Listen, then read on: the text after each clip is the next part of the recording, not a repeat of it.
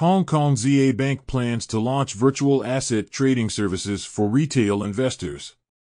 Two funds under QED raised $925 million and plan to continue investing in financial technology areas such as cryptocurrencies and payments. Blockchain analyst ZachXBT tweeted that the team behind the blockchain financial platform FinTalk is suspected of running a Ponzi scheme. They allegedly scammed users out of 31.6 million USDT by exiting BNB chain, and the funds were bridged to multiple addresses on Tron and Ethereum. Users reported being unable to withdraw their funds. Ripple's CEO stated plans to use $1 billion in cash reserves for expansion and acquisitions.